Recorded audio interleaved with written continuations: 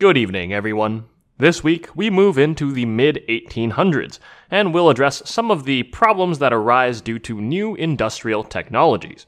Before we can talk about how those problems get solved, though, I guess I need to explain some of those issues and where they came from. Let's start in England, because it was the first country to industrialize heavily. I'm going to simplify my explanation a bit, since I don't want to bore you with the intricacies of English laws, but basically before this time period, England spent a lot of money providing for the poor. There were also a lot of regulations that made it difficult for the poor to move and find new work. However, as factories began to spring up in the cities and needed vast amounts of workers, reforms were enacted that were aimed at allowing poor workers to move and take those jobs, and hopefully also become less poor.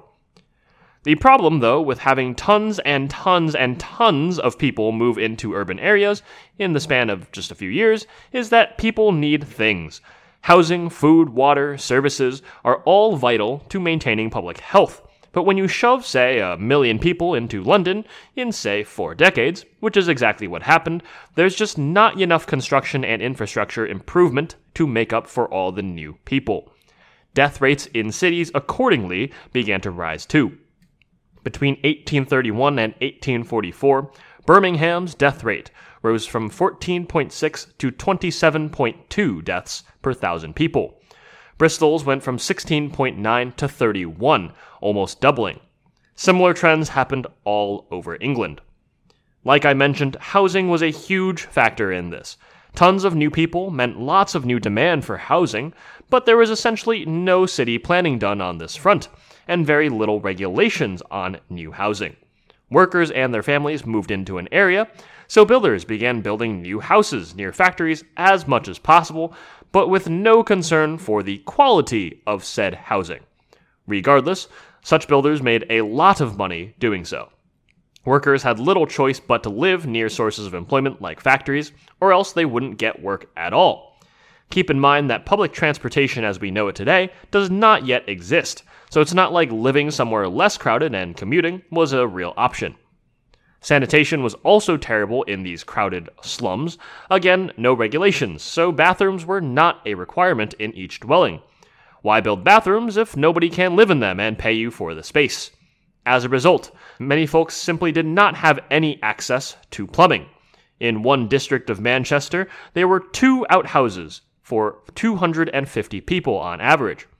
Most houses just had a tub that had to be emptied manually, and communal dung piles in the streets were not uncommon.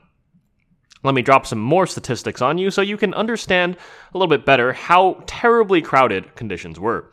In the city of Manchester, at one point, there were 1,500 cellars where 3 people slept in one bed. In Bristol, about 1,400 families lived in one room each. These aren't the exceptions either. The majority of people in these cities lived in incredibly crowded conditions, with usually around 60% of the urban population being affected. Hundreds of thousands of people were living in cramped, filthy places.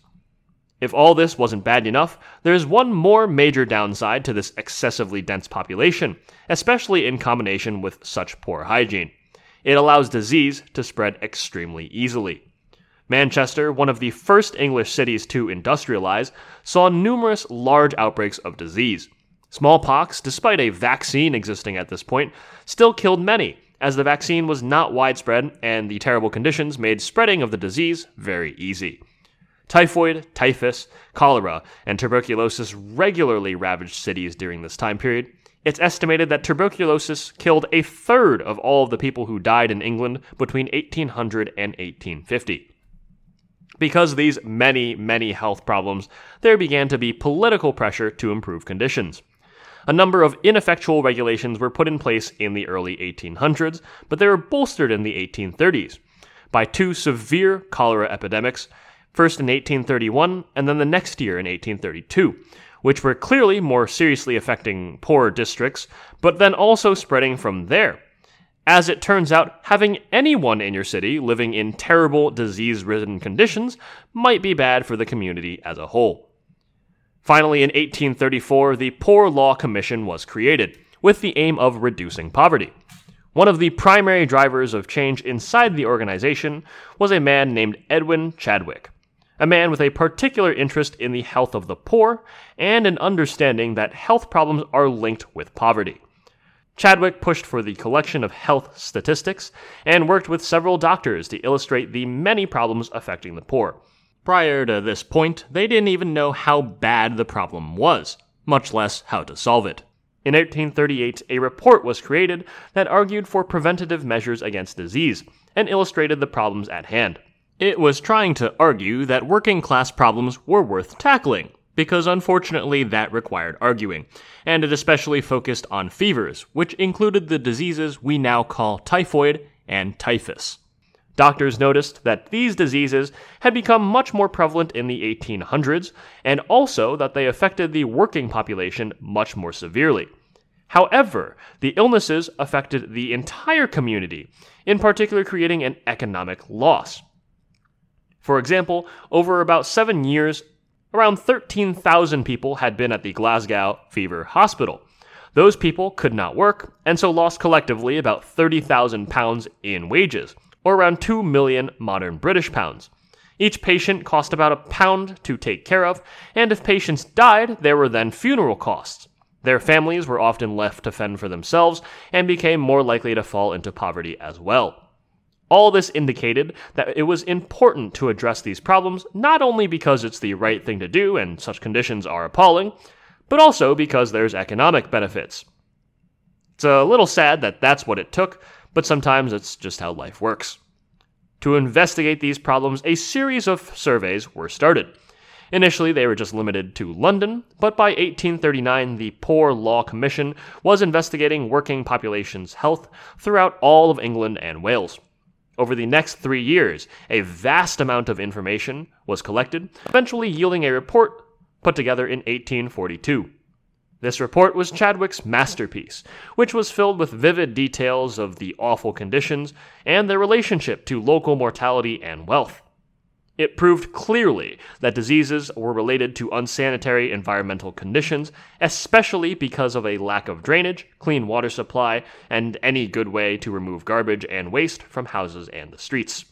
Many of these health problems were then framed as engineering problems, with the primary solution being improved sanitation infrastructure. This report also puts forward actionable plans for sanitary reform, and was to serve as the basis for much public health improvement over the next 50 years. We'll stop there for this week, and next week we'll talk about those plans and the effects that they will have. As always, thank you for listening. If you enjoyed what you heard, please leave us a rating or review on Apple Podcasts, or reach out to me with the links in the show notes. Thanks also to Jojo Tang for editing, Angie Lee for our cover art, and Muse Open for this music.